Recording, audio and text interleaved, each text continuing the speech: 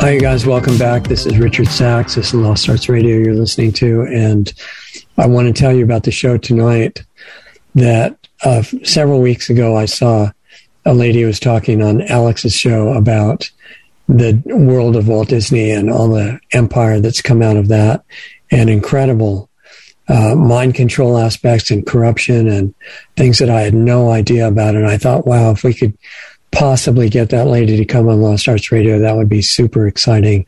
And I'm speaking not just as a disinterested observer, but I was an absolute devotee of Disney as a little kid and actually went to Disneyland in 1954. And I think they had just opened in California, and rode on all the rides and went to Tomorrowland and wasn't too concerned about mind control. It felt like a fantastic, uplifting experience. And so what was being presented on the show with Alex was stuff I had never heard of. And I thought, let's find out what it means, and especially what it means for relevance to the ride that we're all on right now that's intended to end badly, and how that could be turned around. So that we're welcoming Jamie Hanshaw, and I really appreciate her being here. Thank you, Jamie. Thanks for having me. It's going to be a fun discussion. Yeah. So just to let people know how you got into this stuff for some background, and people that have no idea what we're talking about, do you want to just a little bit of lead up to where you are now? Sure. I mean, how I got into all of it, or just the Disney stuff in particular? As much, not just Disney, but the whole thing. Okay. My family, or my mother in particular, was kind of a first generation conspiracy theorist, in the 90s, before there was no internet. There was nothing like that. We would go to like the Bible bookstore and rent VHSs about the Clintons, or FEMA camps, or black helicopters, the 90s conspiracies. So I always kind of had that foundation of questioning and distrusting authorities and things like that. Was that about 2000 that the first VHS machines came out? 2000? When was that? Wait, or no, it was VHS. closer so to that was like 1980.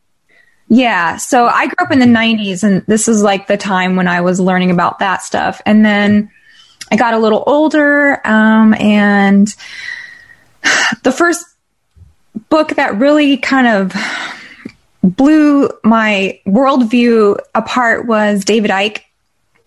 I read him in maybe like 2006. Right. So I was starting to unravel a lot of different mysteries, and I just went headfirst into studying whatever I could get my hands on. I'd always been that kind of person. I was homeschooled. Oh, so wow. I was allowed. It accounts to your being conscious at this point. It allowed me to pursue the things that I was interested in, learn things that I wanted to learn. Wow. And it made me a different kind of person. I'm very self-taught in a lot of things. Right. So just a different education, a different way of thinking. I wasn't forced into any kind of mold, taught to be this or that. My parents were very hands-off when it came to my education. Mm-hmm. So that's how I ended up weird. My mom's a conspiracy theorist, and I'm a homeschool, and we were, very strict Christian family. So I didn't have a chance, man. So the weirdness got into the titles of your books. Yeah. I forgot to mention 3 books that you wrote, and that was a series, right? I did. Yeah. So about 2012, I published my first book, which I don't sell myself anymore. If you're really interested in that one, you can get it on Amazon, because I've changed a lot of my worldview since then. Oh, that's interesting. Okay. Yeah. Just because I was going through a lot of learning, and I was guilty of a lot of syncretism. Like, I thought all religions had kind of the same starting point, and they, a core that was, they could all be lumped together somehow. Mm-hmm. And I studied a lot of occult. I studied anything you could think of: Hermeticism, alchemy, magic, Kabbalah, Eastern, Tao, Zen, just the whole smorgasbord. Right. I lived a very unconventional lifestyle. I just had my boyfriend, who was also very deep into like occult magic and conspiracy theories. So we did a lot of study together and produced a lot of content together, even before there was even YouTube or Google or anything like that. We would go down to Austin Access and make a Access TV show. Wow. Like Wayne's World or something, but with like conspiracy theories.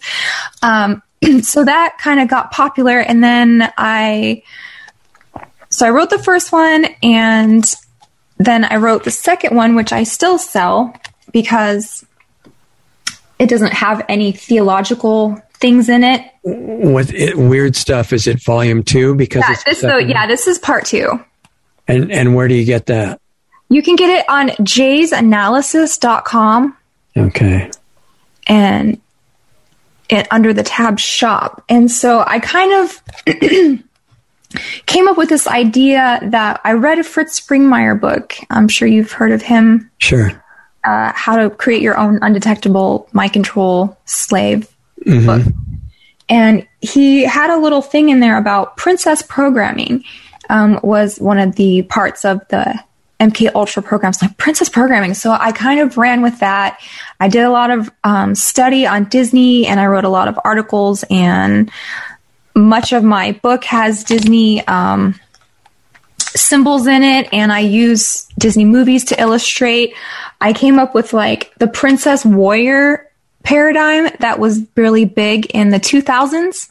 Okay. So like in the 2000s, if you went to Walmart or Target or your big box stores, you'd have pink princess aisles for girls. Yeah.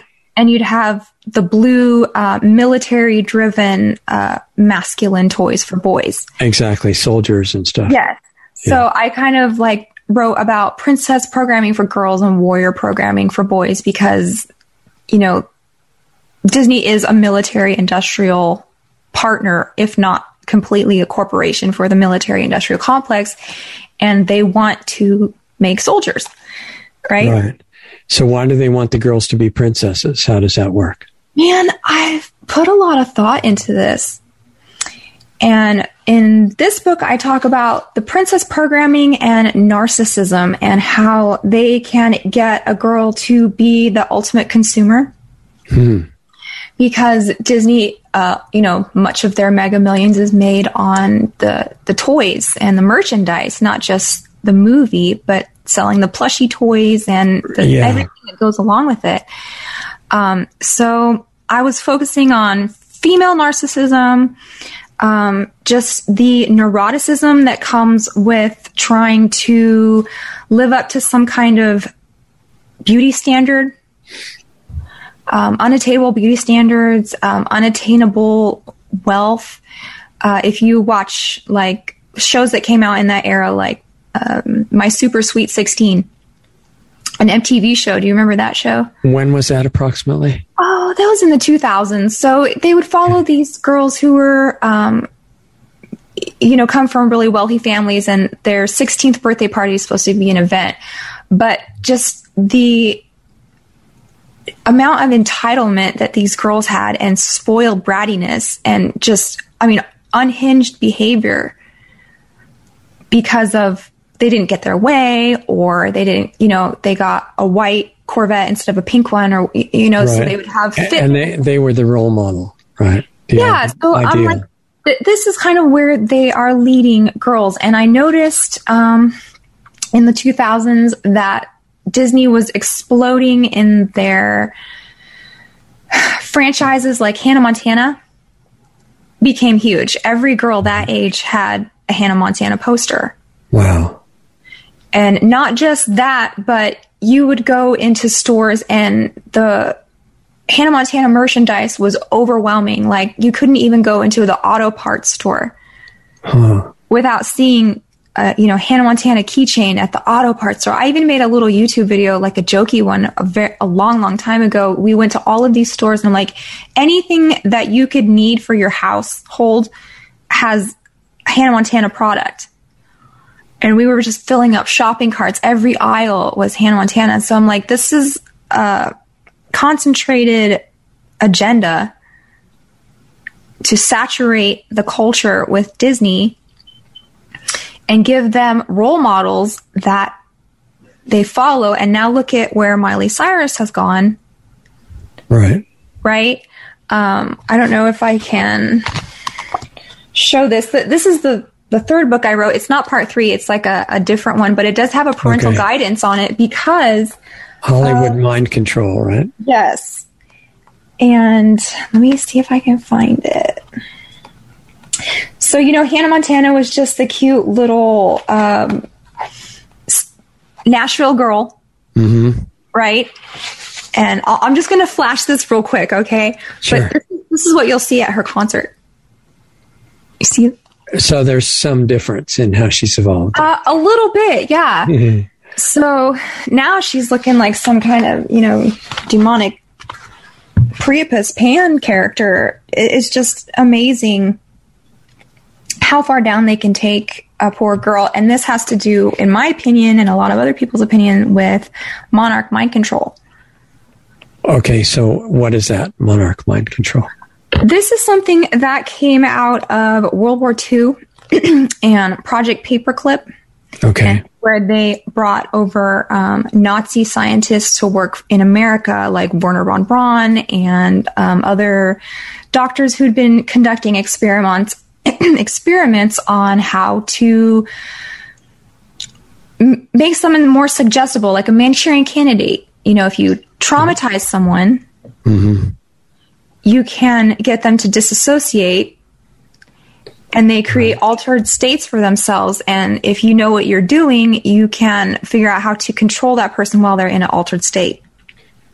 So for people that don't know, this is when they had the Nazi war criminal trials at Nuremberg, and they convicted and killed a few people. But most of them they hired, either the U.S. government or other governments. They went to the East and West and kept doing the work they were doing already. Right? And in the U.S., there's mind control work.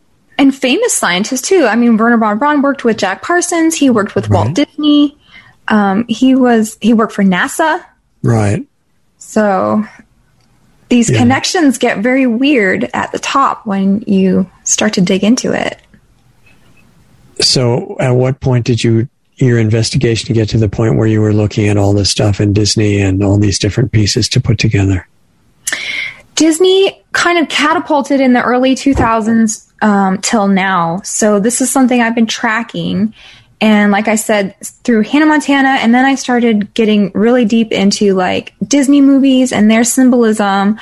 I wrote in my first book about Walt Disney himself as the character. Okay. Because, he kind of has this carte blanche as American icon of wholesome family values. Well, most people saw it that way in their first encounter. So what happened with you? Why didn't you see it like everybody else? Or did you start that way and then change over? Yeah, you start that way. I mean, I loved Disney when I was a kid. My favorite movie was Mary Poppins. Okay. Probably still is. I mean, I do love that movie. I watched, Little Mermaid, Aladdin, Lion King. Yeah, okay. I was wondering about that. So you were drawn into it like everybody else. Oh, yeah. I thought it was great, too. Yeah, and the art, the artistry of the old cartoons I love. I don't like Pixar, really. Well, they were doing animation by hand at that time. Exactly. So every movie was a different, work of art that was unique. It was incredible art. Yeah. Yeah. Beauty and the Beast, some of that. Yeah, that was incredible. So what started to crack that image for you? I'm especially interested because you're coming from a less brainwashed starting point as a homeschool kid. Yeah. Right. And with parents that are encouraging your open thought, stuff like that. If I could go back, there was a series that was made by a Christian group. I can't remember exactly what it was called. It was like What Parents Don't Know About Witchcraft or something like that. And I was given that when I was a middle schooler, and talking about occult and witchcraft in Disney movies.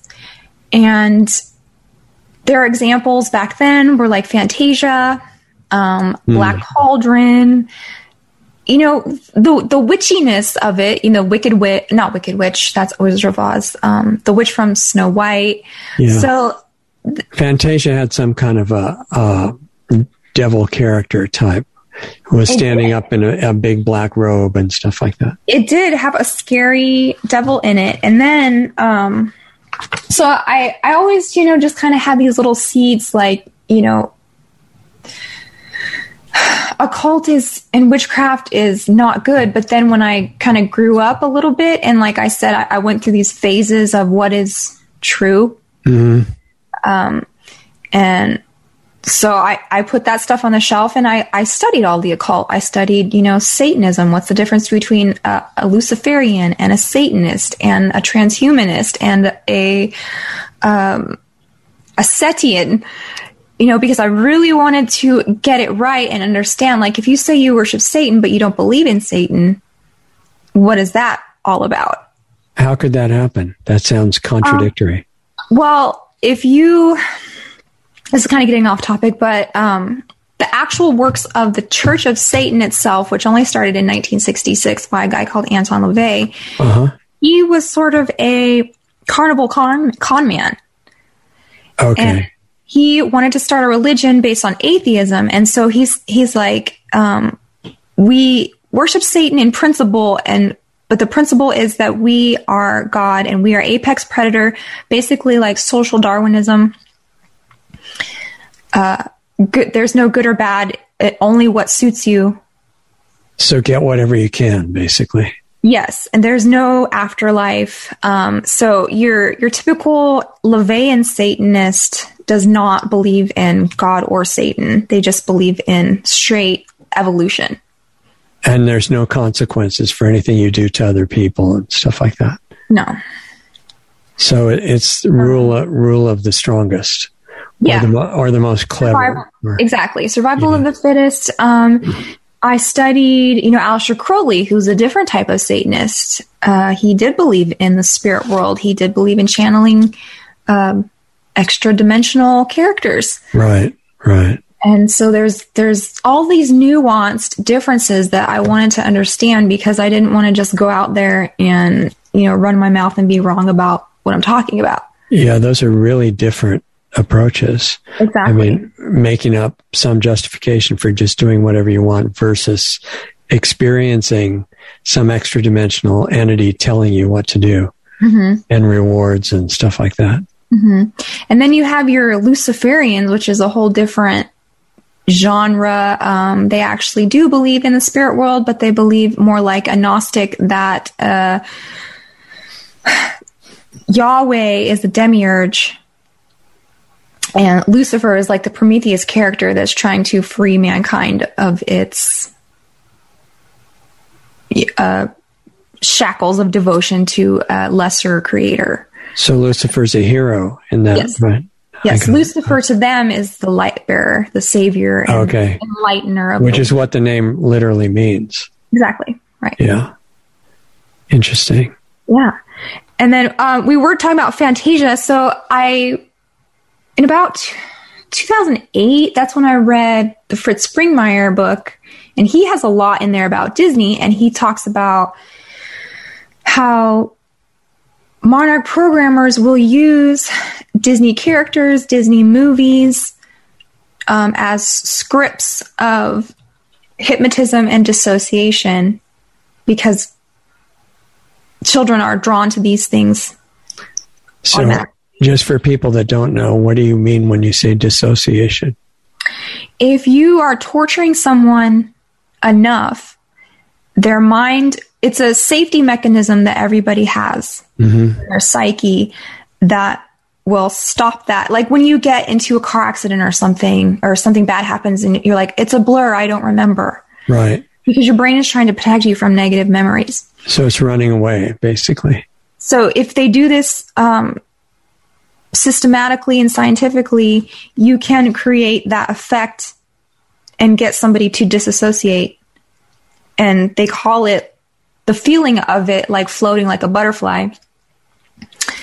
And create alter personalities that remember the horrific thing that happened so the core person does not have to deal with those memories. Wow. And yeah, I mean, I recommend anybody read this Fritz Springmeier book, because if you read that, you've cracked the code of what's going on in pop culture. And one of my theories is that I posited we are all, by proxy, kind of victims of this trauma-based mind control, if not directly, but we are being initiated into it. And it's the motivation for it would be that what you think is reality is so horrible that you want to be in some fantasy.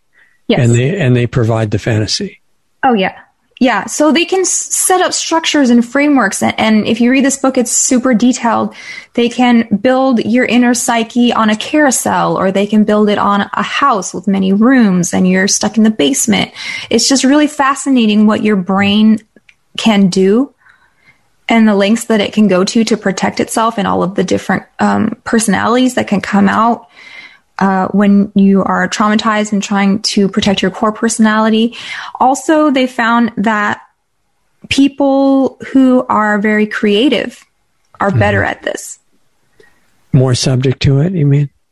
Yes, and they can do this better, and they don't go crazy. So a lot of times, if they would try this on somebody, and they would just, ruin their brain, and they'd end up in an asylum or something. Right. But the ones that can handle it and progress through, if they're creative enough, they can use art as an outlet. Does that make sense? Yeah, they're better at maintaining a balance between multiple personalities and not feeling non-functional. Right, and expressing themselves through their art. Like Lady Gaga does this a lot, and I think she's probably been through some kind of monarch mind control, because she talks about going through hospital wards, and the doctors, she pretends they're wearing designer clothes, and she just pretends she's somewhere else. I have a quote from her in this book about that, and there is a video that she made called Prelude Pantique, where it's just like a little vignette, a mini movie about her disassociation. Well, it kind of brings up the issue of what we've heard from a number of Hollywood stars, that they're offered success in exchange for certain actions, pledging allegiance to Satan being one of the main ones.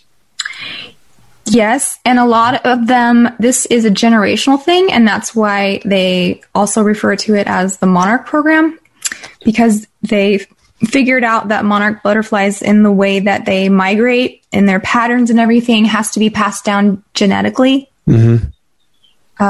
So this epigenetic memory, they call it, is something that is passed down through bloodlines. And so if you've got a person who's been traumatized in satanic family has a child, they're more apt at these things that we're talking about. So when you started getting aware of this whole world of trauma-based mind control, was that originally centered around Disney, or is that a secondary interest that came up? It just kind of dovetailed because Disney was really taking over the culture, like I said. So I'm trying to remember. I was reading for Springmeier. I lived in Austin, Texas. This is when the Hannah Montana was at its peak. And so Disney was on my radar because they kept on scooping up all of the media. Like they bought, Marvel and Star Wars and Fox and ABC. And so they became, right in front of me, the biggest multimedia conglomerate in the world. And most people would assume that came personally from Walt Disney as a person. But it seems to me more likely that he would have been chosen to have it go through him, and some other entity would be directing and controlling the development of it. Well, okay, Walt Disney is an interesting character all by himself, because he would say that Walt Disney is a character that I play. What is in I play? What does that mean? Like he plays the wholesome family man, child at heart, imagination, Yeah, every interview, he was like, that kind of a personality was coming out. Yeah, so he played Uncle Walt, basically. Yeah, that's right. But in the real world, he was a very tortured, had a lot of vices. If you want to go back to the beginning, he was from Missouri, and the main street of his town, Marceline, Missouri, is actually what he based Main Street Disneyland on. So it's like hometown USA feel. Right. So this was his youth that he was trying to recreate in Disneyland because his father was very abusive. He had suffered a lot of beatings. He suffered a lot of hunger. He suffered a lot of overwork as a child. His brother, Roy Disney, you've heard of Roy Disney, he actually ran away from home because of this and left Walt there to deal with that on his own. And so he always really idolized his older brother and did not care for his father because his father was an abusive person. He tried to enlist in the Navy in World War I. Walt did, to get away, but there was a problem with his birth certificate. So his parents were acting all weird about it, and there was this thing where he just couldn't get official paperwork on himself. To prove who he was, you mean? Yeah, and this led to a door where, we'll talk about this in a second, but the government can come in and say, we'll try and help you find who your actual parents are, for if this is real or not. Yeah. Partner with us, So this is how they got him to work for the FBI. When he was a teenager, basically? No, this was later on when he was already established. Okay. But when he was a teenager, when he was trying to join the Red Cross, this is like where it all started for him. Like, who am I if my parents are acting shady and, right, about who I am? So he joins the Red Cross by lying on a form. He changed a 0 to a 1 or something like that for his birth year. Right. So during the war, he would go out and collect relics and sell them as like war relics. But if they weren't beat up enough, he would put a bullet hole in a helmet and paint on it or something. Okay, right. Give it a little more pizzazz so it was worth more. So this is kind of like a picture is forming of a character that, has a theatrical attitude and doesn't mind fudging things and doctoring them for appearance, right? So the trauma in his family was like the trauma-based mind control for him. Well, definitely the beatings and everything. I can't remember if his dad was like alcoholic or gambler or both, or it was something like that, Okay, right. So then he was used by the B'nai B'rith in the 30s to bring like family values back to Hollywood and deflect scandals, because Hollywood was becoming like Sin City almost in the 30s. Mm-hmm. And people would refer to it as Babylon. And this is when the Great Depression was coming on. And they're like, we need to get back to our, wholesome roots. And all these people in Hollywood are demoralizing society. So you said he was chosen by B'nai B'rith? Yeah. So they chose him to prop him up as a reinvigoration of Hollywood, G-rated Hollywood. What kind of organization would you say that is? Or what? That is it's a Jewish organization. And why would they be interested in doing something like choosing the media moguls of that time, of golden age of Hollywood, were all Jewish people. Like Metro-Goldwyn-Mayer and, just the big Hollywood Paramount and the studios. Right. All of their heads were Jewish. And so the people, like American people during this time, were like, they're destroying our culture. And so with Hollywood, and it was really targeted at this group of people. I'm not saying anything about that group other than this is just what happened. So they were in charge of trying to get a better image. Yes. So they're trying to repair their reputation in America and in Hollywood because, Hollywood was pretty smutty in those eras. Why do you think they chose him? Probably because of the cartoons. He was a cartoonist. He was an animator. Animator, right. Yeah. So to deflect the scandals, they're like, okay, so we have Disney. And so this is why Disney was so strict back in the day. Like, if you hear stories of the studios, working at the studios, there was no mixing of men and women. There was no mustaches. There was no long hair. There was no smoking. It was supposed to be like super clean cut. Right. And a lot of times people who put on the facade of being ultra conservative have darker, shadow sides that they're trying to hide. Right. So interesting. So finding his true parentage was kind of like this thing that always nagged at him. It was like the bane of his existence because he's a imposter at wholesomeness if his parents were not legitimate, right? Yeah. So, this is the issue that Hoover used to strike a deal where Walt agreed to assist in the crusade against the spread of communism in Hollywood at that time. Okay. When was that approximately? This was like in the 50s, I think. Okay. It was called something for Un-American Activities. You can look that up. It's a whole big thing. Okay.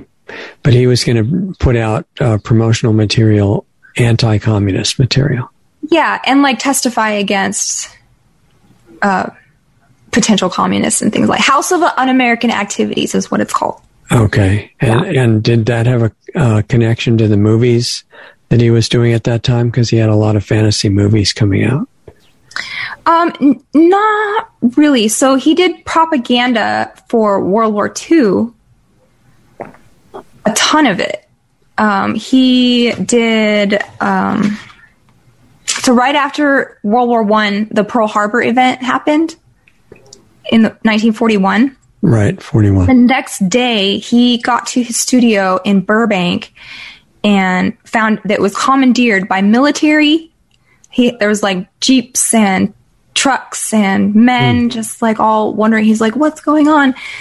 And he finds out it's been commandeered as a primary defense station, and 90% of the production of his studio went into government training and propaganda films.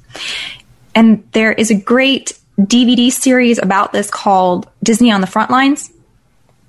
So he would be putting out things about why everybody should sign up to go into the military and that sort of thing. Okay. Exactly. So films like Chicken Little, talking about using psychology to create false narratives and false flags to undermine the faith in the masses and scare them into trusting idiots basically and subsequently lead to their death. I don't know if you've ever seen the old Chicken Little. It's worth a look because it's a lesson in psychology, actually. Is it like a cartoon or what form is it? Yeah, it's a little cartoon. It's only about 10 minutes long, but each step of the way, they're giving you clues into how they use psychology to influence the masses of people. Do you have a link to it, to a version of it? If you could just go on YouTube, just put Chicken Little 50s or whatever, the old one. But yeah, that's an interesting one. They did films about Army psychotherapy, talking about stress, adrenal glands, the basics of fear, and how to instill it. They talk about, so The New Spirit was a couple cartoons about Donald Duck paying his income taxes. And up until that point, not everybody paid their taxes because it's unconstitutional. Yeah, but if Donald Duck is behind it, then, right, that would take care of it. Yes, so they get Donald Duck to make a cartoon about how he sends his little and how to tabulate how much you owe. And this is called The New Spirit. And he pays his little taxes, and they say taxes to beat the axes. And then they show you where the taxes go. And it's this weird montage of ammunition production and weapons production. And it's like, guns, guns, guns. We need more guns. But it's just for the good guys, though. Exactly. It's for the axes. We need guns. Didn't Donald have an uncle or some relative named Scrooge McDuck, too? Yeah. Yeah, he did. So he would have paid more taxes because everything was proportional and fair at that time. Scrooge would probably know how to get around paying his taxes. Yeah. But you have Minnie Mouse saving her bacon grease to donate for munitions. Just all sorts of propaganda. Donald joins the Navy, I think. There's a cartoon called Education for Death, The Making of a Nazi. Excuse me. It's super creepy. It deals with the life of a Nazi youth and like the psychological conditioning that makes a trained killer. Is that one of the things that Disney put out? Yeah. Yeah. There's a whole DVD set that's narrated by Leonard Maltin, I think. Yeah, it's called Walt Disney on the Front Lines. It's, 3 or 4 DVDs of all the collection of all of the war years cartoons that came out and the military training videos that he put out. So what happened to Walt Disney after the war stuff calmed down? So that is when we were getting into like the 50s and Disneyland. Right. So Disneyland is its own thing. Did that start around 54? Yeah, I think the park opened in 1955 officially. So okay. So he actually consulted with Stanford Research Institute. Do we know anything about that? Not really. I know I went to Disneyland when it first opened. Okay. But it was great, and they didn't tell us about Stanford Research Institute at that time. When talking about Monarch Mind Control and MK Ultra, Stanford Research Institute is a big player in housing these psychologists and these, all of the characters that you hear when you study MK Ultra. SRI is involved in this very heavily. So prior to the start of Disneyland, was Walt just working out of a studio, animation studio or something like that? Yeah, I don't know if he was still in Burbank at that time. But somebody must have approached him with the idea of creating Disneyland. I think so. I haven't read that. I've read several biographies of him and like all sorts of Disney. Like I have a whole shelf of Disney books, but somebody has to have offered the funding for it, right? Yeah. So he consults with SRI, and the clients of SRI include, all the branches in the military, the Office of Naval Research, DARPA, right? Right.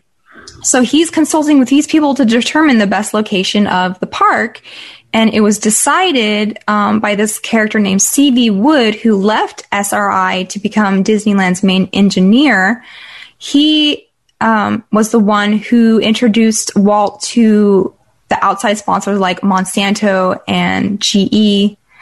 Because when you go to a theme park, it's an ad. Right. Every ride that you go on is sponsored by something. Yeah.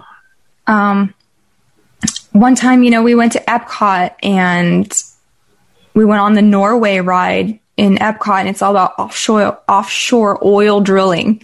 Yeah. It's like a commercial, or like the fossil fuels that we need, brought to you by Ellen and Exxon. Yeah. And exactly. the dinosaurs, brought to you by Exxon. This is a funny one. UNESCO, I don't know if they still do, but they used to sponsor Small World. It's a small world after all. I remember that song and the ride. Yeah. And UNESCO is, its roots are in eugenics.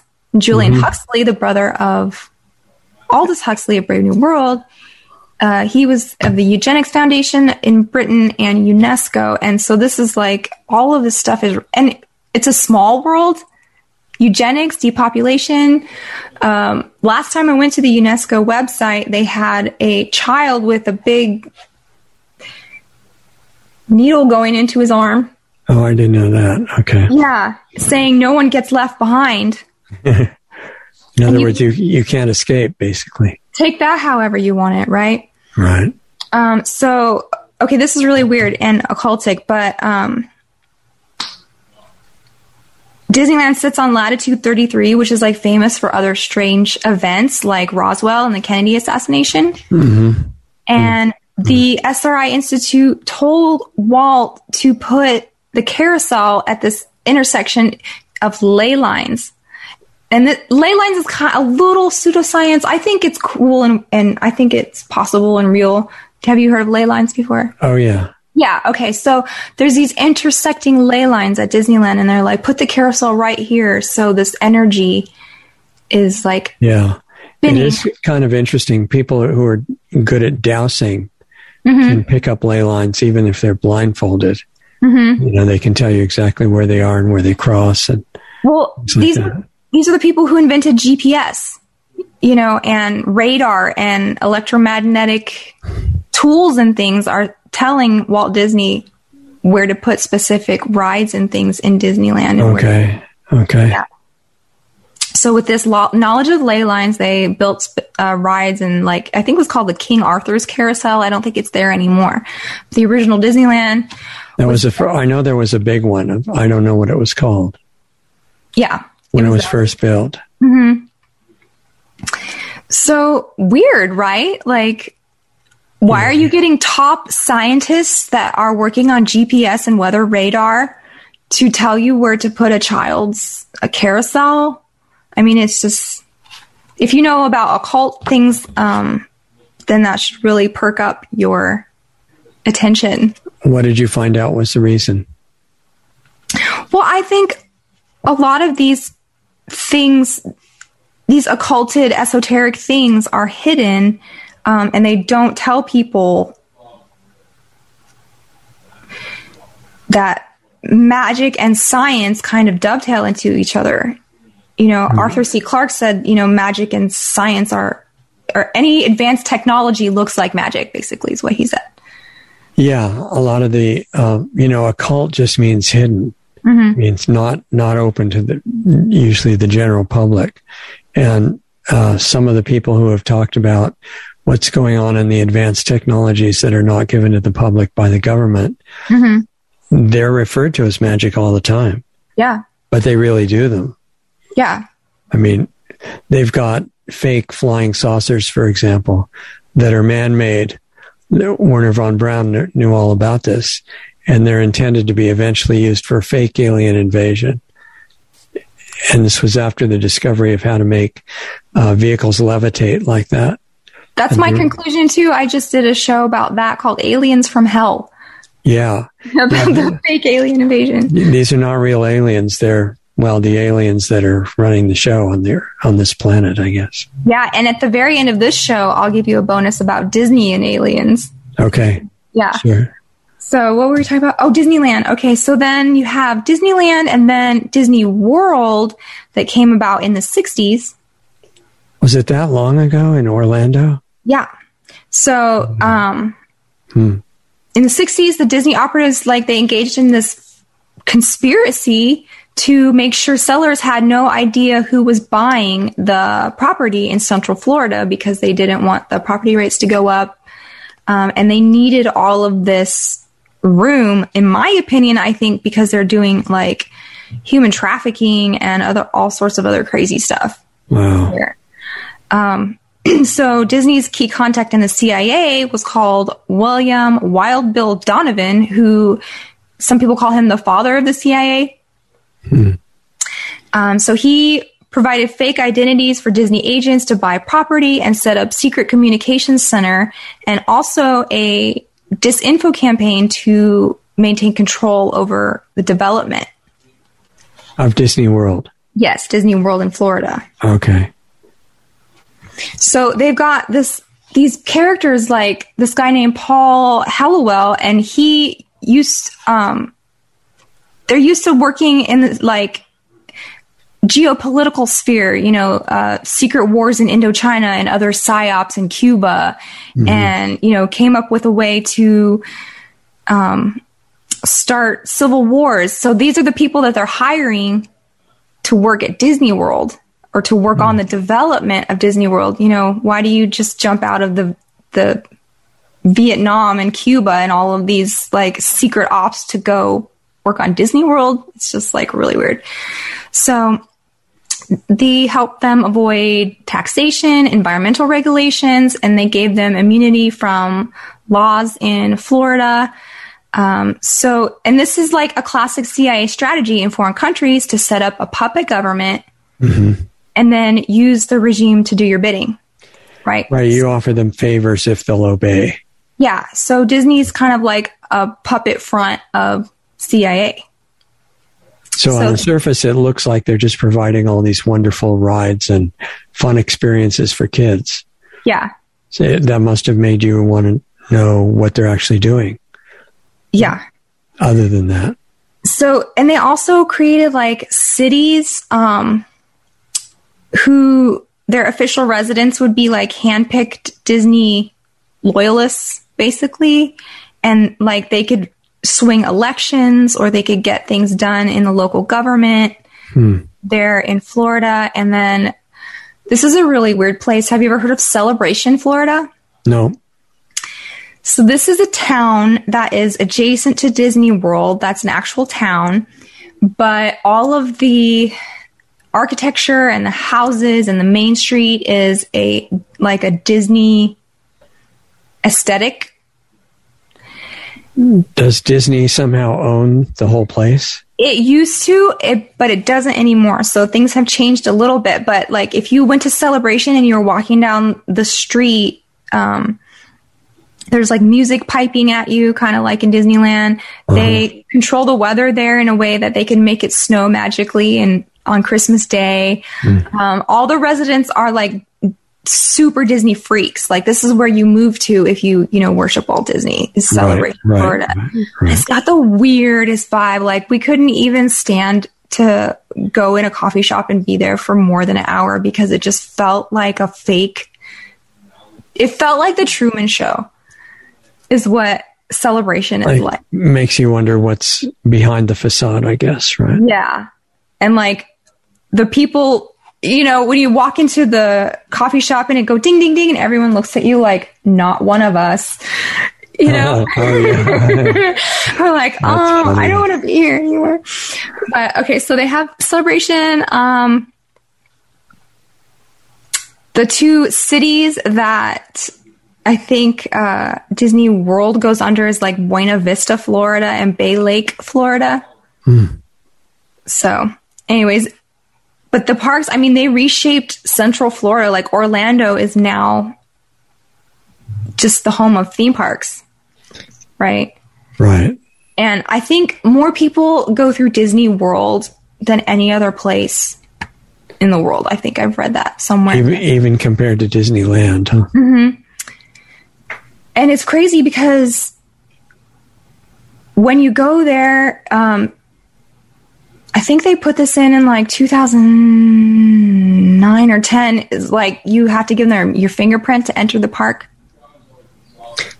Yeah, I've heard that it's totally surveilled too. Every place has cameras. They've got your fingerprint, they've got your name, they've got your credit card number, they've got your, where you're from. And then if you go on that Epcot ride, the big geodesic golf ball ride. Okay, yeah. Called Spaceship Earth. They're taking all kinds of pictures of your face and they're making you into a cartoon character. And then when you get off the ride, they shoot you back to where you came from, even though you didn't tell anybody. Like, how do they know we're from Austin, Texas? But anyways, so they've got all of your biometrics, within an hour of entering the world. And then we were talking about sponsors, right? So this is kind of where you might know about Monsanto with your health background. Sure. Right? We don't like Monsanto, right? No, it's very destructive. Now they're bought by Bayer, but one of the really evil corporations. This was one of Tomorrowland's first sponsors. So you go to Disney pavilion and you want to see what the attractions are, and it's brought to you by the plastic house of the future, brought to you by Monsanto. Here's your and then you get to take a tour of what you could live in the future, and like here's a space for your regular foods and a space for your irradiated foods because of like nuclear fallout or whatever is happening in the 60s. So it's crazy.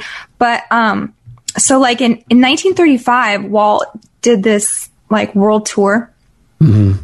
And he actually got to meet with like H.G. Wells, who is, a globalist and an influencer. Right. Him and H.G. Wells, Jules Verne, and Da Vinci were the inspiration for Tomorrowland. Because H.G. Wells was... Tomorrowland in California. Right. Yeah, I remember going there. Yeah. Werner von Braun, he was a technical director on 3 Disney TV shows about space called Man in Space, Man on the Moon, and Mars and Beyond. And he appeared as one of Walt's experts on the world of tomorrow. Wow. And you can go Google this and you can see an old black and white picture of Walt and Werner von Braun just standing next to a rocket looking like best buddies. Yeah. Right. So I think he had second thoughts about being a villain before he died, because when when he was dying, there's a lady named Carol. What's her last name? Maybe I'll remember. It's a friend of Dr. Stephen Greer, who's done a lot of investigation into ET activity with the government. That's a lot. He's documented a lot of ET activity with the government, and that there is no evidence at all of any unfriendly ET activity at all. But Werner von Braun told this lady Carol and Dr. Carol something, that the whole development of artificial ET craft made by the U.S. military and corporations was to stage an alien invasion and use it as a motivating factor to get everybody to give up national sovereignty. To bring in one world government. It's coming. I mean, I've been saying this for years, like the aliens are coming and it's not what you think it is. It's not. It's the fake aliens. Yeah. And it's been shown by some of Stephen Greer's contacts that the abductions and the cattle mutilations and all that were all done by fake ETs. There's a really great documentary about that called Mirage Men. And if you are interested in like UFO disclosure and how things get trickled down to the public and disseminated into conspiracy con and UFO cons and conventions and things like that, it's a lot of psyops, a lot of lies, a lot of singling kind of people out and duping them and saying, this comes from, 5-star general, don't tell anyone, but tell everybody not to tell anybody. Exactly. Mm-hmm. Yeah. So look up that documentary. What's it called again? Mirage Men. Okay. Yeah. So Epcot, I mean, this is like one of the most ideologically important pieces of land in the United States. In Orlando. Yeah. Just for the sheer number of people that visit it every year and what it's got going on. I mean, it's about globalization, right? Epcot, all of the nations together under the pond of illumination, they call it. It's a continuation of the fraud of the United Nations. Exactly. Peace and harmony. Right. And so that big ride, that golf ball looking thing, this is actually sponsored by Siemens, which is a fine Nazi company whose corporate logo could be found right above Auschwitz. Right. So, it's really weird because the theme of this ride is like the history of language and communication from cavemen up until the Matrix, basically, like the whole history of telecom and culture creation. Wow. Yeah. So in a way, the Disneyland and Disney World are big advertising operations for aspects of the global future. Definitely. They are without a doubt that very thing. Did you figure out how all of that fits into the bigger picture of what's being done to the globe at this point, to life all over the world? Yeah, because I think there's not one place that, Disney has not been through its influence, its movies, its products. What are we going on, like almost 100 years now of Disneyfication? Yeah. Starting when, do you think? Well, they started their cartoons and stuff in the late 20s, early 30s. Yeah, so just about 100 years. Yeah. And what's their goal? Well, I think their goal aligns with, like the globalist agenda, UN, one world government, one world currency. Yeah. Everybody on the same universal basic income. Right. Everybody in the same database so that they've got their proper, stabbies. I don't know if you can say that on here. Proper what? They're jabs. Oh, you can say whatever you want. Yeah. Oh, okay, good. We're already kicked off of most of YouTube, and I have a list. I have a whole list of words that I don't say on my channel. No, we decided. I'm always like spelling things. I know, we've done that too, trying to stay on YouTube, but it didn't work. Yeah. But we're so late in the game right now of what's happening, leading toward, control, but extermination as a point after that. Mm-hmm. That if we can't say anything now, it's probably not the best service to the rest of the world. Well, Disney also has other agendas. I mean, did you see what just happened a couple weeks ago when that Zoom meeting of the executives leaked out, talking about their agenda of LGBTQ? No, I didn't see that one. Oh, yeah. So, look up that leaked Disney Zoom executives. Okay. Openly discussing we need more gay characters. We need more, divergent characters. You can really see that in the movies that come out. Yeah. And they need more of it now. Why? Why do you think? Honestly, my own personal opinion, if you want to go to the top of the pyramid, it's, Satan, Lucifer at the... I agree with that. So actually, it just kind of... And I don't see that as a belief system. I see it as something really happening. I think this agenda has woken a lot of people up to some kind of spirituality. Yeah. Okay. See the dark side. Right. Because if you only see the physical level, you miss most of what's going on. Mm-hmm. Yeah. So it's mind control on the whole society, basically, at this point. Right. And so why I keep mentioning the CIA is because this is MK Ultra is a CIA program. Yeah. It's not like a bunch of lone nuts doing these things. This is your government. This is the reason why it's so important for you to think that conspiracy theorists are crazy. I'm going to do it. The orchestration is so thorough. Yeah, I'm going to do a show soon going back to the old book by John Coleman called The Committee of 300 just to see what he said back then and where we are now. Right. That's a classic. But yeah, so I keep mentioning the CIA because of MK Ultra. And, they are notorious for all of these experiments with LSD, with counterculture. All of your boomer rock and roll culture was influenced by the CIA. And like Disneyland, that seemed fine when it was happening. Right. It seemed like an organic, Yeah, we didn't see it as satanic at all. No. Just but that's fun music. That's why I had to learn what a satanic mindset is, because you don't necessarily have to believe in Satan to be a Satanist. Right, but I'm differentiating too, and it'd be interesting to get your perspective on this, but I'm differentiating between these belief systems. Mm-hmm. Like you said, the satanic one started, in the 50s or something, you said? The Church of Satan. Church of Satan. Started in 1966. 66, okay. But the actual reality behind it has been going on for at least tens of thousands of years. Yeah, since the fall, basically. Yeah, yeah.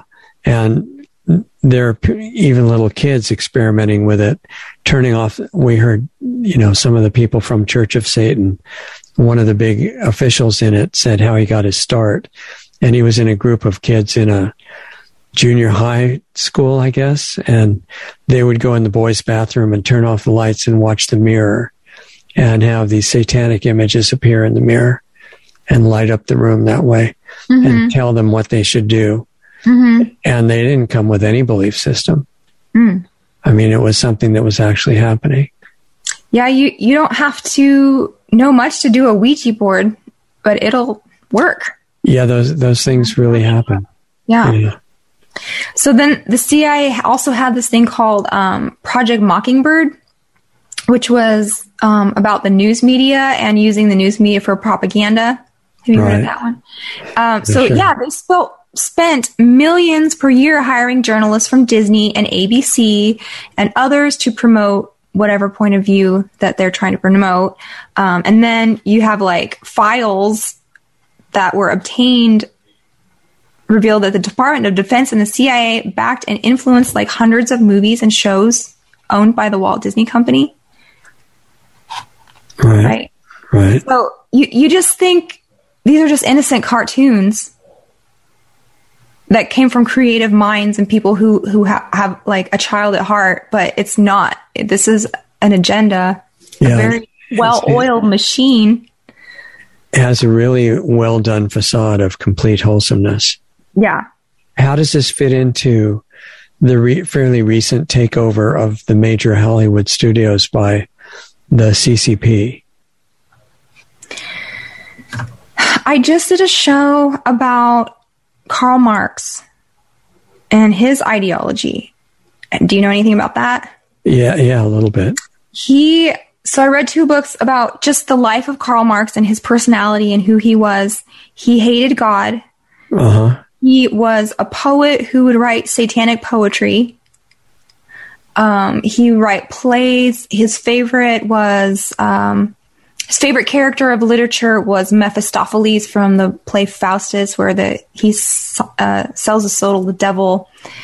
The number one goal of communism, according to Karl Marx, is to kill the Christian church and eliminate God altogether.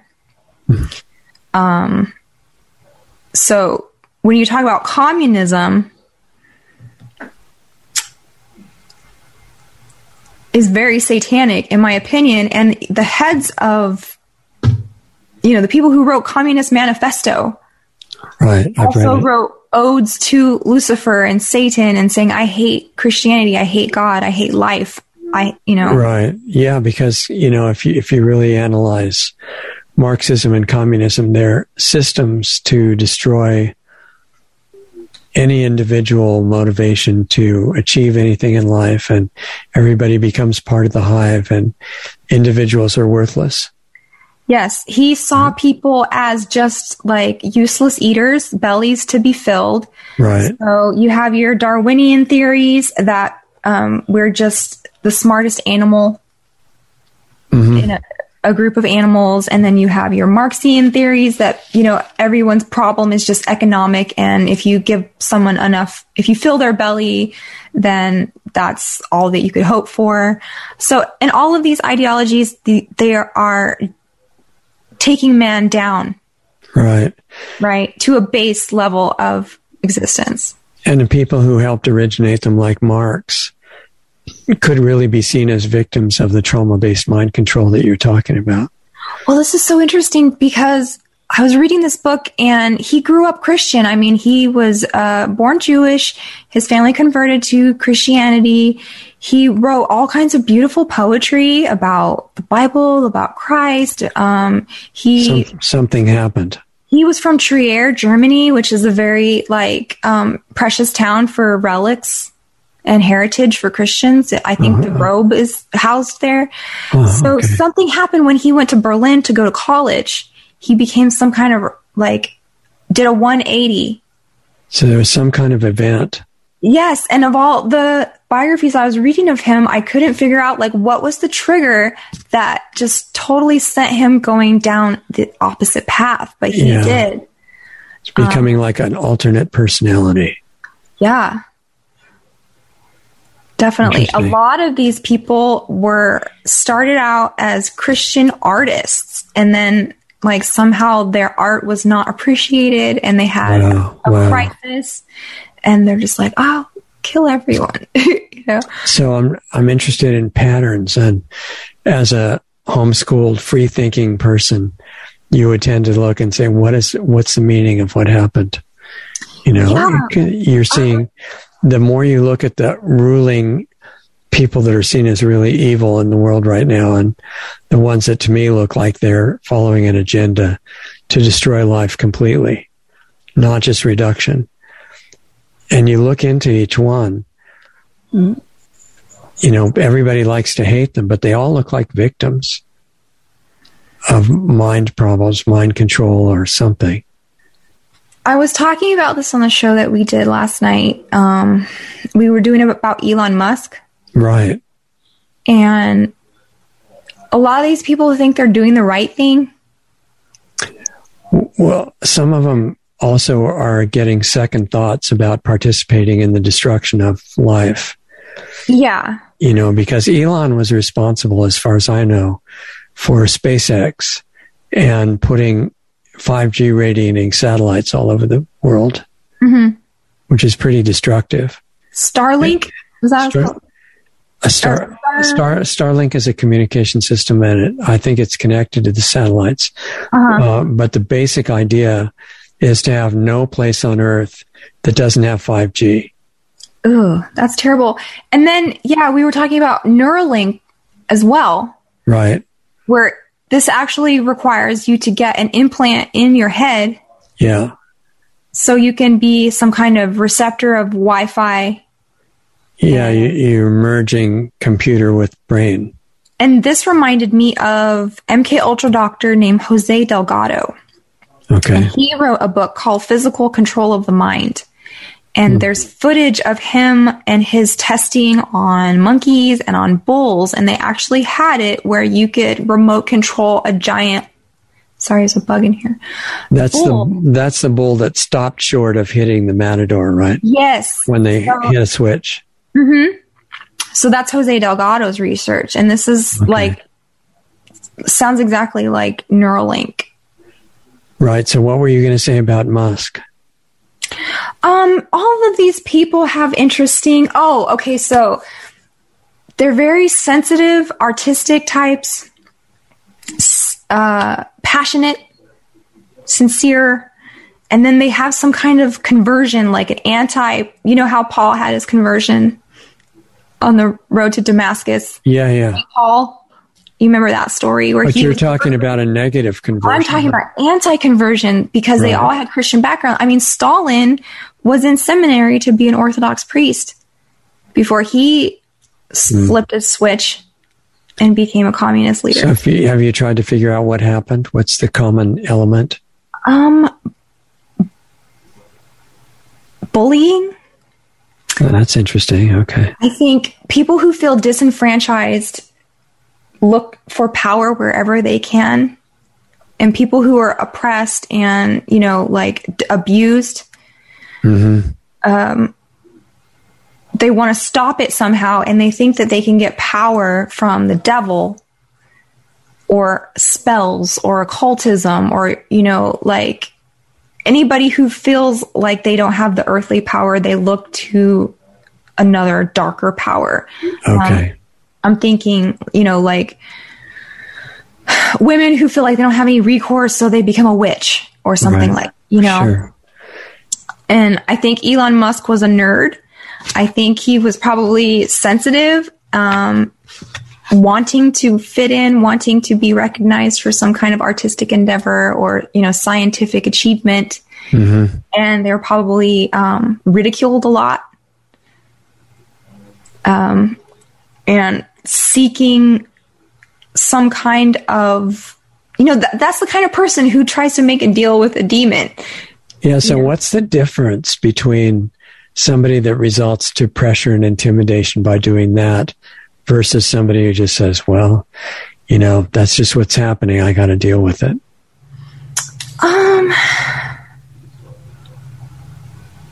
Probably their support system and the level to which they're isolated. Because if you're bullied at school and you come home and you have a nice family, you at least you have a little bit of grounding, and, you know, they can remind you that it's not really your fault. Yeah, or this will get better, this will pass. Like, I have my tribe, you know, even if I don't fit in over here, I still have these people. So I really think alienation, having a very sensitive nature that just snaps, being charismatic, like Hitler was very charismatic, but he was also on a lot of drugs. So there's that. Also, I think people who are influenced by demons listen to people who are also influenced by demons. Yeah. The whole... They resonate with that. I agree. Once it gets started, it's a cycle that keeps going. Because me and my husband were talking, and we're like, how do people keep falling for this stupid stuff like Scientology or cult leaders, or, you know, it's just obviously a scam, you know? Yeah, but it answers all the questions. But he's like, well, you know, I think people who allow themselves to be influenced by demons, that this is what is happening, so that they're deceived about reality. So they're receptive to it. Yeah. So you already have an automatic fan base when you're telling lies. Right. It's really crazy to think about, because I'm like, how do these people even pay bills? I mean, you've given your whole life to Scientology. Obviously, this is, you know, he's a science fiction writer. He's a con man. But he does have some techniques and tactics that were honed in by CIA, and to go back and hypno-regress and go back to your trauma. If you can get somebody to visit their trauma again and try and like release that or help them with that somehow, then you've got a faithful follower. Right. And I don't know if you've ever heard of like Teal Swan. No, I don't know that one. So she's an up and coming kind of like cult leader. There's a documentary about her called The Deep End. And she says that she was a victim of satanic ritual abuse. Mm-hmm. And now she has all of these followers, but she gets people to go back and like into their trauma, and she holds them while they cry and they float in the pool and they like release emotions. This is kind of how Scientology works, where they hook you onto that e-meter and they get you to go back to your traumatic events, and you relive those until you don't feel anything anymore. And that's how you're cleared of your thetans. Wow. Except what's really happening is not necessarily making you clear. No, it's just you're jumping in out of the frying pan into the fire. Mm-hmm. This is not the way to deal with your traumas. We have a way to do that, but it's not Scientology. So, what's the way to do it? Well, my personal journey, like I said, I was raised Christian, and then I kind of did my own thing for 10 years in my 20s, or maybe 15 years. Studied all of the different religions. Right, that's interesting. Along with conspiracies, mind control, cults, and seeing how they all interlock, and, you know, how one node points to the other, and you just got to connect them, like the conspiracy theorist has the little yarn, like, right. You know what I mean? Like the cards with the yarn, and like this goes to this or that. You're creating a web. Yeah, exactly. So I went through a very tough time. I went through a dark night of the soul almost, where I didn't want to be here anymore.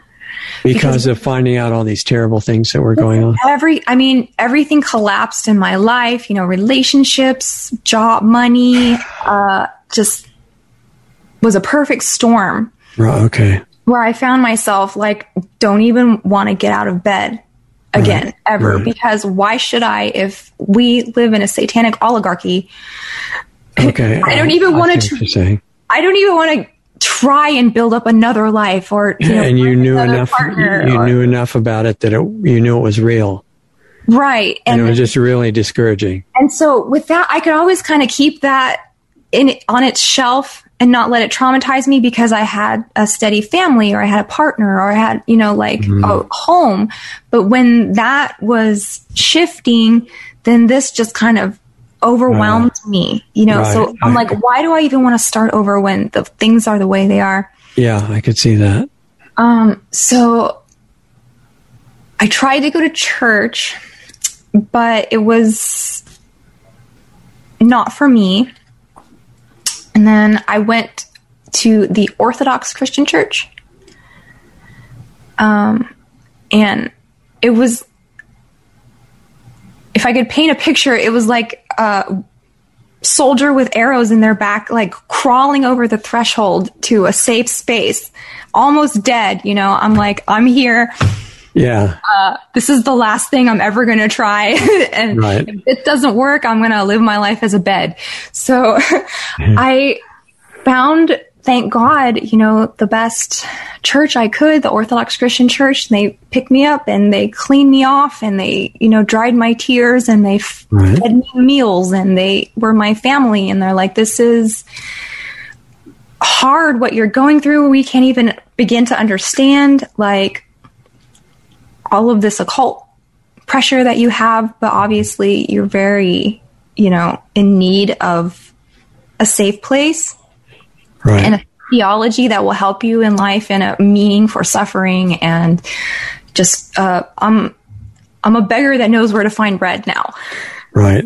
That's good. And you can still work with the dark stuff that you're studying without having it overwhelm you. Yes, because once you've seen enough darkness, you know where the light is. Yeah. And you know that darkness is a temporary phenomenon and light is not. Mm-hmm. So in going through what I had to do to join that church, I mean, it's a very in detail process. You don't just go there. You don't just sign up. No. It's like getting married. If you want to know this, we can talk about something else or not. No, I'm interested. People are getting introduced to who you are and what you've learned in your life, because that's what everybody's trying to do in their own way. The way they explain it to you is very much like a marriage. Like you meet someone, you are, have a getting to know you phase, and then you have an engagement, and then you have a marriage. Mm-hmm. So the getting to know is just attending the services and seeing what's about, meeting the people. And then you can go to an inquirer's class, and you do this for at least a year. You go to class every week. So they teach you proper Christian theology. What's it called again? Orthodox Christian Church. No, the class. Catechumen class. Inquirer's class. Inquirer? Yeah. So first you start off as an inquirer. Okay, you're got it. Being introduced to what the church is about. Right. And then, so if you keep on going and you're going to classes and you decide eventually I do want to join the church. Yeah, I want to do this. Mm-hmm. So you become a catechumen, and that's kind of like you're engaged. And you keep going to class, and they teach you step by step, what do we believe? This is why we don't believe what we don't believe. And this is so helpful because it gives you a frame of reference for the Christian church as it should be and as it has been since the New Testament. Mm-hmm. We have something called apostolic succession. So our priests have come down from, the apostles in the New Testament, and they've been made priests and made priests and made priests and made priests. They're tracing a succession line all the way back. Exactly. Yeah. So, and this is what keeps cults from happening. And this is what keeps Christians from getting a bad name, because you can say, I'm a Christian and I read my Bible and I believe this and this and this. But you can't say that. Properly interpreting scripture is what you have to take the class for, so you don't get it wrong and you don't misinterpret things, and you don't become some kind of cult leader like Joel Osteen or the megachurch pastor that obviously is just in it for the money. There's a lot of that, yeah. Yeah, prosperity gospel and goofy things that make the church look bad. This is why we do the orthodoxy the way we do it. So how does that help you to see what physical activities you could do to contribute to the future not being what the rulers are trying to do right now? First, you got to get yourself in order.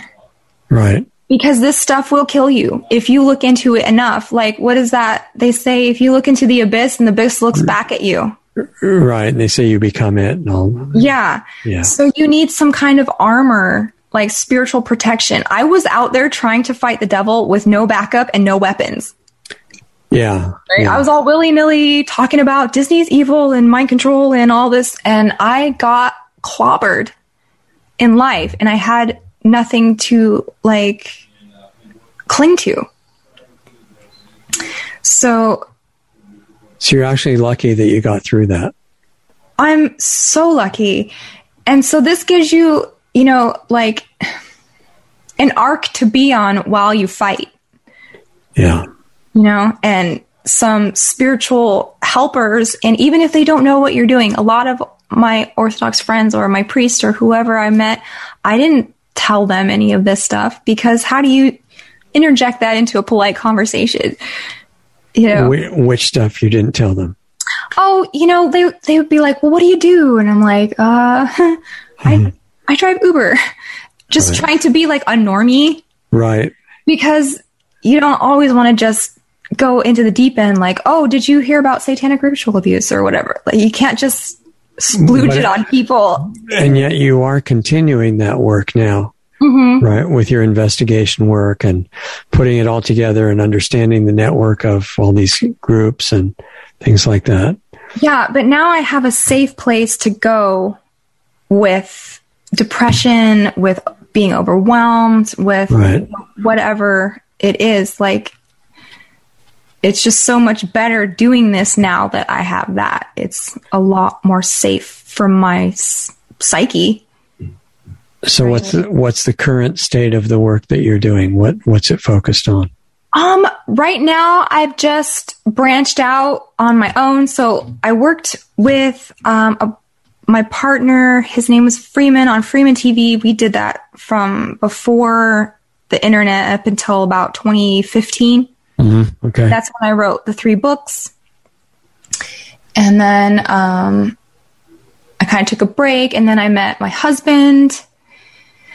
And we kept on doing the shows. Jay's Analysis, he's a very gifted theologian and conspiracy theorist, and he hosts Alex Jones a lot. He's great. Doug and I are both fans. Yeah, okay, good. Yeah. So he's also Orthodox Christian.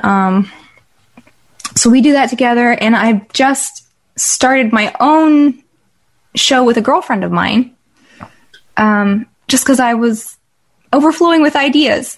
So what's it about? It's called Out of This World, and it's about all of this content we've been talking about today, everything in my book.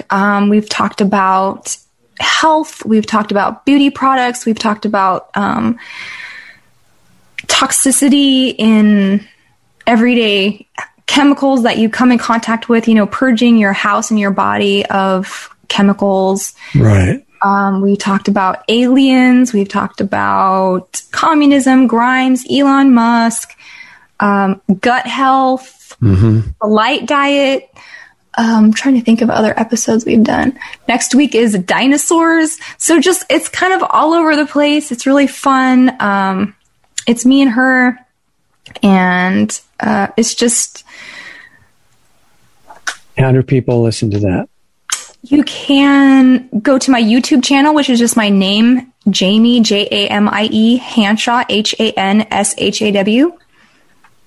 And the show's called Out of This World. So far, YouTube doesn't consider it a threat, I guess. Not yet. I'm under the radar because I only have like 3,000 subscribers right now. So I kind of like that it's not big, so I can say whatever I want and no one's, you know, it's my own little art project almost. My husband's like, title it this so you get more clicks. And I'm like, but I want to title it this because it's my art, you know, I don't care about views. Like, I want little Easter eggs in there, but Yeah, we're having a lot of fun. I do lots of podcasts with my husband about movies. We analyze movies a lot. Oh, that's interesting. Okay. Yeah. So his 2 books are called Esoteric Hollywood 1 and 2. Mm-hmm. And so he just takes all of the famous movies and breaks them down and tells you what you're watching esoterically. So if you watch a movie and you're like, what is going on? A movie like, let's say, 2001 Space Odyssey. Right. I remember that. Which is, rife with occult themes and esoteric and alchemical and technological secrets and things like that. So any movie you were watching and you're like, I wonder what is really happening, it's probably in his book. He's done an essay on it. So I recommend it. And those are available somewhere on Amazon or something like that? They are, but you can get them directly from us if you want signed copies. Sure. And that's Jay's Analysis, JAYSANALYSIS, Analysis, Jay's Analysis. .com, basically. Yep. Okay. And as a bottom line, after all that, what you've learned through all your studies and experiences and ups and downs and stuff, what would you want people to know? What do you think is important to convey? After all this discussion, what do you want them to remember? I want everyone to join the Orthodox Church, honestly. I just think it is the best thing in life you could ever do. I think it will solve most mankind's problems. And just, it's such a deep, rich, historic, solid foundation to start your life or to mend your life wherever you're at. If you don't, at least go see a divine liturgy once. I mean, it's almost like here's a treasure chest that you can take from, and you never get to the bottom, and you just pull out treasures and diamonds and pearls. And is that a video that you mentioned? The Orthodox Church? No, you said at least go see. Oh, no. That's what we do on Sunday. Oh, okay. Yeah. And it probably has branches all over the place. Yeah, it's called the Divine Liturgy. And there's Greek Orthodox Church, there's American Orthodox Church, there's Serbian Orthodox Church, there's Russian. So whatever is close to you. Yeah, from what I've heard about the Russian Orthodox Church, it goes together with making Russia a lot like what America was supposed to originally be. Mm-hmm. It's, well, it goes all the way back to, the New Testament. And then the first Orthodox Empire was the Byzantine Empire, where the king was an Orthodox Christian, and their government was like, they call it Synergia. That was when it was splitting into East and West, right? The split was the Catholic Church off of the Orthodox Church. So that happened like 1000 AD, somewhere around there. Yeah. The Roman Catholic Church left the rest of the church. And so you have, that's why they call it Eastern Orthodox and the Roman Catholic Church. Right. So the Roman Catholic Church is not part of us for 1,000 years. And that's why they have so many problems. And what was that? This is probably wrong, but was the original Byzantine center in Constantinople? Yes, exactly. Okay, I thought I might have remembered that. So if somebody wanted to learn more about the whole belief system that is basically Eastern Orthodox, is there something online that is good about that for education? It's not really something that you can do online because it is about community. And it's about communion and meeting people and not being alone. So they'd have to go and experience it. Yeah. Just walk in the door and see how you feel. And, the first time I went, I was kind of like, this is weird because they're wearing black robes and they look like wizards. And this looks like, they've got long beards and they're doing incense balls. And, but if you allow yourself to just, watch a little bit, you'll see so much beauty. I mean, what happens on Sunday morning is basically like a 1,200-year-old play that has not really changed throughout the centuries. And it's the story of, life and death and resurrection, and it ends with our communion, that you can't take communion unless you have joined the church already. In the olden days, they wouldn't even let people watch that part. So it's a very mystical thing that takes place. Okay. Well, it's good that you're talking about it as an example of what it's done for your life. It seems to have been obviously transformation for you. It's good for people also who have religious trauma. What's religious trauma? Just people who were raised in some kind of church that was abusive, or their parents were Christian and they abused them, or, just people who are disenchanted with the church altogether. You probably not have tried Orthodoxy. Right. Yeah, I've experienced some of that. I know that I've met major criminal types in every major religion, including Christianity. And it has to be more than a label. Mm-hmm. Yeah, it's amazing. It saved my life. But if you want to do one more little topic, I promised we would talk about the Disney UFO phenomenon. Oh, sure. Yeah, we can do that briefly. Go ahead. So you've seen the movie Alien, right? Ridley Scott. I do remember it, yeah. With Sigourney Weaver and people. Don't you think that would make a perfect ride for children at a theme park? Oh, absolutely. It's so wholesome. Yeah. Uplifting.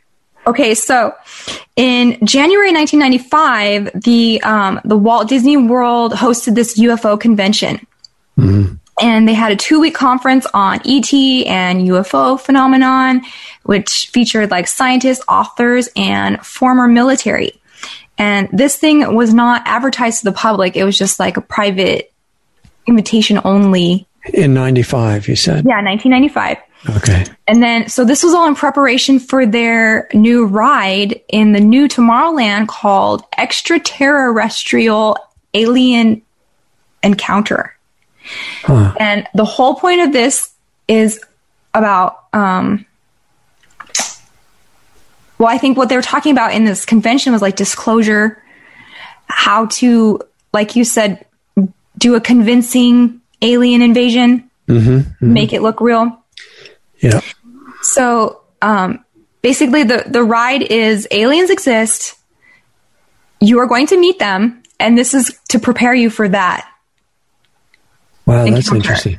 How does that fit together with the fact that Walt Disney was hired to make aliens look like ridiculous little green men that were, not existing too? How did they put that together? PSYOP, isn't it? Yeah, there was Stephen Greer talks a lot about this, how Disney got a contract to make sure that nobody believed in the alien stuff. And portray them as little green creatures, kind of a comical way. And it sounds like what you're describing is how to make people feel like they're preparing for meeting real aliens. Yeah, well, they had this documentary that they made that they didn't release about the ride and everything. And they claim that intelligent beings are beckoning mankind to join the galactic community. Okay. They referenced the Brookings report that was this 1960 report that said that if we unleash the knowledge of aliens onto the American public, that they would lose, it would just destroy the fabric of society. Right. Too disturbing. Yeah. But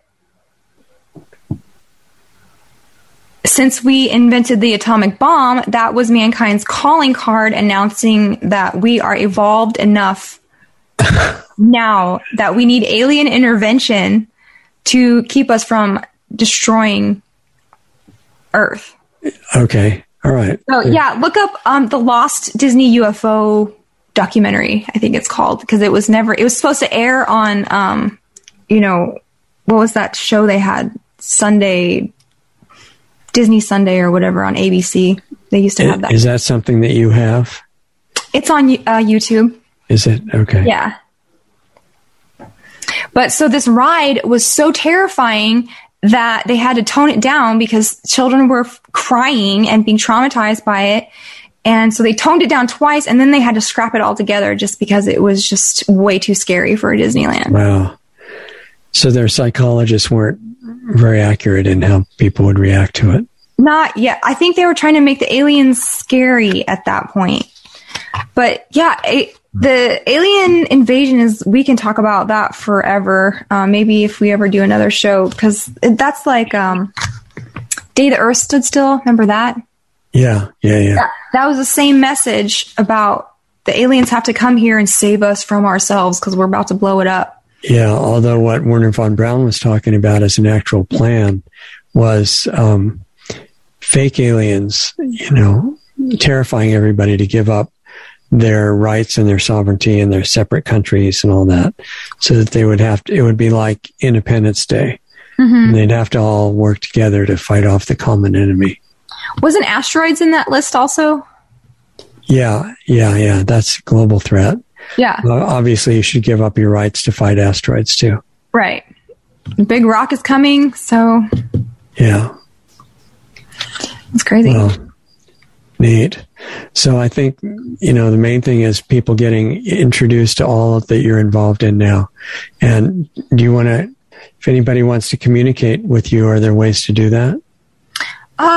Yeah, you can leave a comment on my YouTube. I usually read all of those. I'm on Facebook. I'm on Twitter.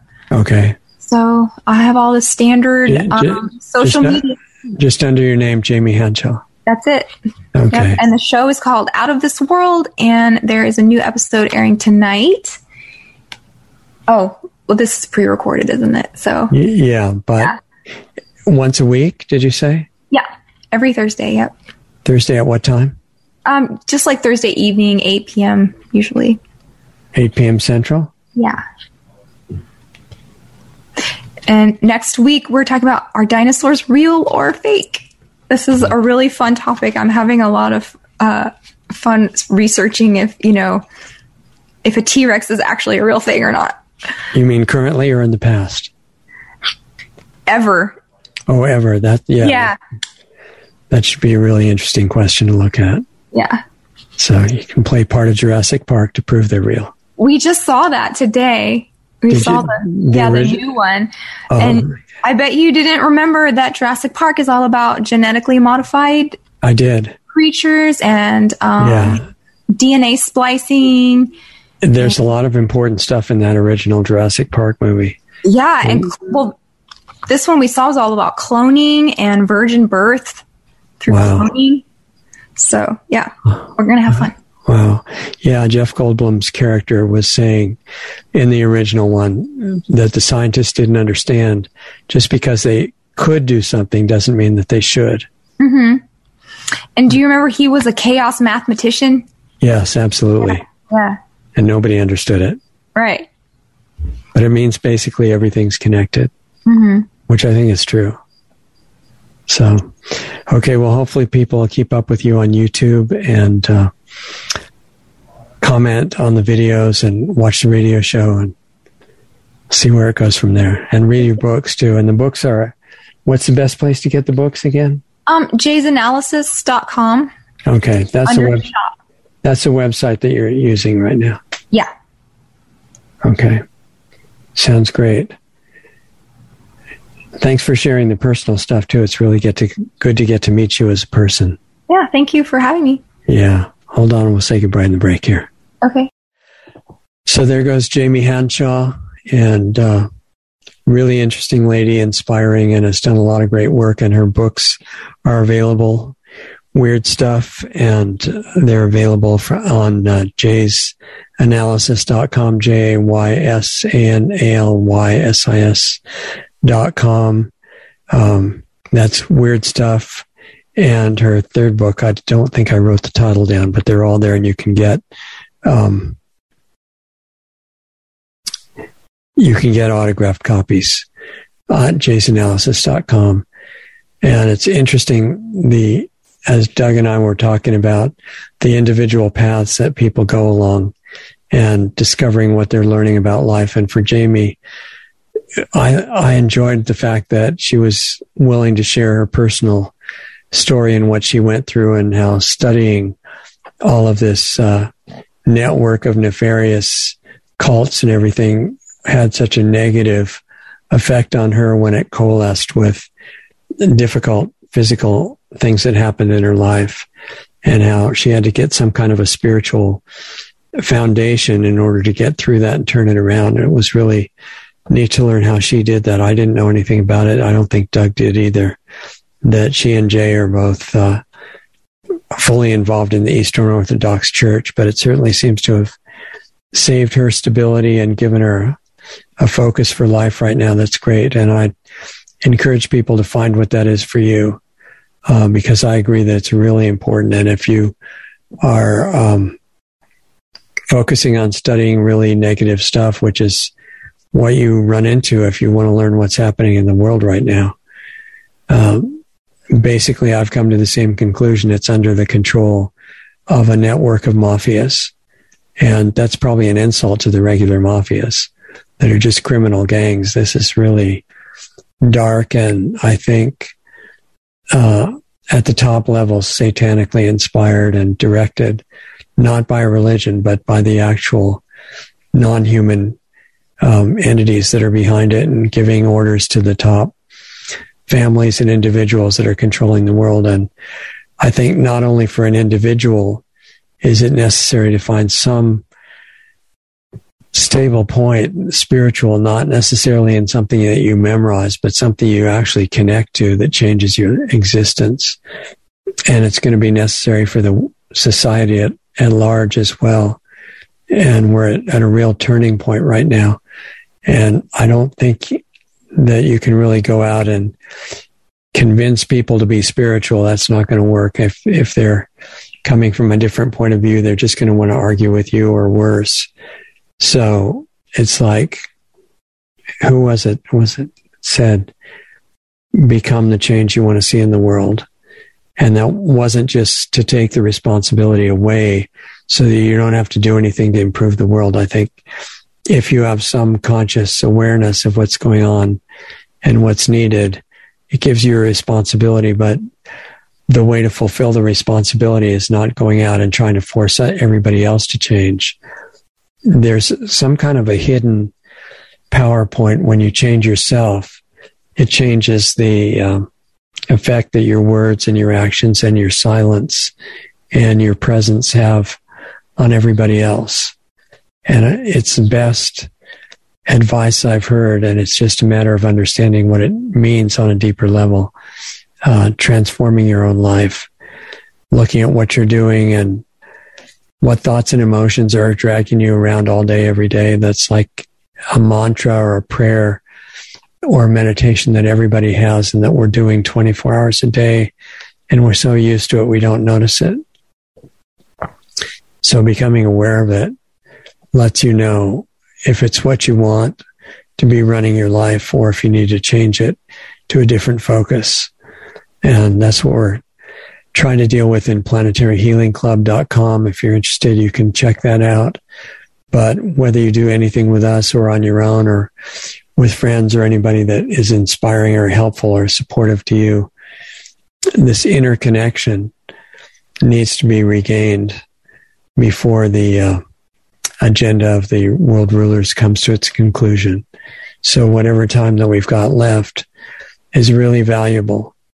And I don't know how much it is, but I just encourage you to value it, use it well, get your health back by natural means, learn what that's about, become aware of where your thoughts and emotions are all day, and decide if that's where you want them, because they're really powerful. And heal yourself on every level that you can. And it's the best way to affect everybody else that you care about, which ultimately should be everybody. And we're all involved in that same effort. So you're very much appreciated. Stay in touch with our radio shows at lostartsradio.com. And these are continuing commercial-free broadcasts. We've got a lot of really exciting ones coming up. many of which can only be aired on certain platforms. And you'll be able to stay in touch with those at lostartsradio.com. And if you want to help us stay on the air and you've got resources, you can donate at lostartsradio.com, or there's also a Subscribestar link there too, and both work just fine. But mainly, become what you want the world to be like. I'm trying to do the same thing, and most of us have a long way to go, but even being aware of the direction that we need to go in toward what's permanent, as Jamie said, toward light, and realize that the darkness has no power compared to that. That can start a wave of something that covers the world quickly, and you could be the trigger point. It's important to realize that, we're talking about mind control and brainwashing and things that we're being subject to all the time right now. And to realize that that's just nonsense. You're not the helpless, weak, limited mortal being that you're supposed to believe. And if you can break free of those preconceived untruths, whatever is real inside you can come out. And that's the healing power that we've forgotten about. But you're it. So get back in touch with who you are. That leads to where you came from. Awareness on a bigger level. We're all trying to help each other get there as soon as possible. So you're very much appreciated. Thanks for being here. Stay in touch with us. Feedback is welcome. It's a contact form at lostartsradio.com. Suggestions of what you'd like to deal with and like us to deal with in future shows or at Planetary Healing Club. Let us know. All the communications are read and responded to as possible. So thanks for being here again, and take it easy. Have a good night. We'll meet you here next time. Introducing Lost Arts Radio on Subscribestar.com. Just go to Subscribestar.com/LostArtsRadio to find our rewards program, offering 10 different giving levels starting at just $5 a month.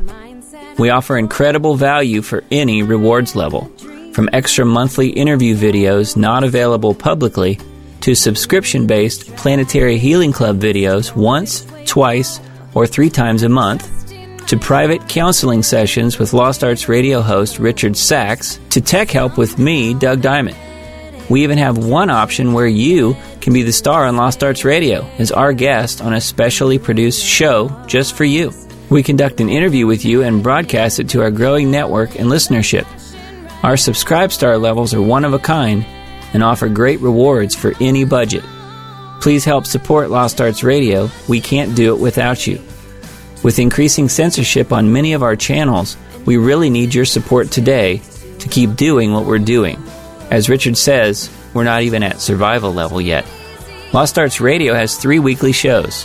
Lost Arts Radio Live each Saturday night at 7:30 Eastern, 4:30 Pacific, which is a live stream currently on multiple platforms in case we get banned from some of the larger ones. Right now, we're on Facebook Live, Twitch, and DLive. You can access these broadcasts by going to www.lostartsradio.com/live for all the links to those channels. The Planetary Healing Club meets right after Lost Arts Radio Live at 9 p.m. Eastern, 6 p.m. Pacific on Saturday nights. And our Sunday show with guests airs at 9 p.m. Eastern, 6 p.m. Pacific on Sunday nights on our Blog Talk Radio channel, our YouTube channels, Facebook pages, and on Brighteon. Be sure to sign up for our free email list just in case we do get banned on big tech's platforms. It's just a matter of time, really. They don't like the stuff we talk about, and they do not want the truth out there. In fact, they have already attacked us numerous times. Join our free email list so we can let you know where we are and how to access our shows. The sign-up button is right on the top right on most pages of our website. The best starting point for all things Lost Arts Radio is our main site, lostartsradio.com, where you can find the hottest news selection videos that we curate just for you. Those are on the homepage and added to daily, as well as articles and breaking news about information you really need to know. Our show archives, the 10 most recent shows, are right on our homepage, as well as our Blog Talk Radio page at blogtalkradio.com/lostartsradio, or just click the All Things Radio Show tab right on our website. We're in the podcast directory on iTunes, and all of our shows, except the banned ones, are on our YouTube channel at Lost Arts Radio. Our Brighteon page is really taking off, and we often have editors' picks videos right on their homepage. Visit brighteon.com/channel/Lost Arts Radio. On our site, you can also access our free listener forum as well as sign up for the Planetary Healing Club, which is just $25 a month, where you get private access to a one-on-one interaction with host Richard Sachs and myself and the other club members who participate live. More info can be found at planetaryhealingclub.com. We're providing solutions in there to make the world a better place. Come join us. Stay tuned, because up next, you'll get to hear a really great song by an independent artist that we're doing our best to support. Go to lostartsradio.com/music for the full list of all the great songs and bands that we spin on our audio-only podcast shows. If you're in a band and want to submit a song for consideration for airplay on Lost Arts Radio, visit my website at diamonddiscaudio.com for more information about the music placement, mastering, and mixing work that I do.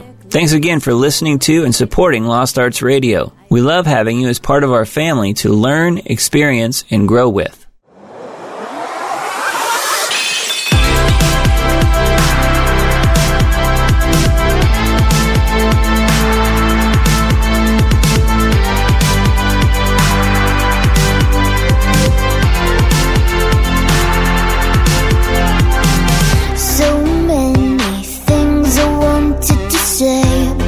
Time just got in the way. No use in overthinking.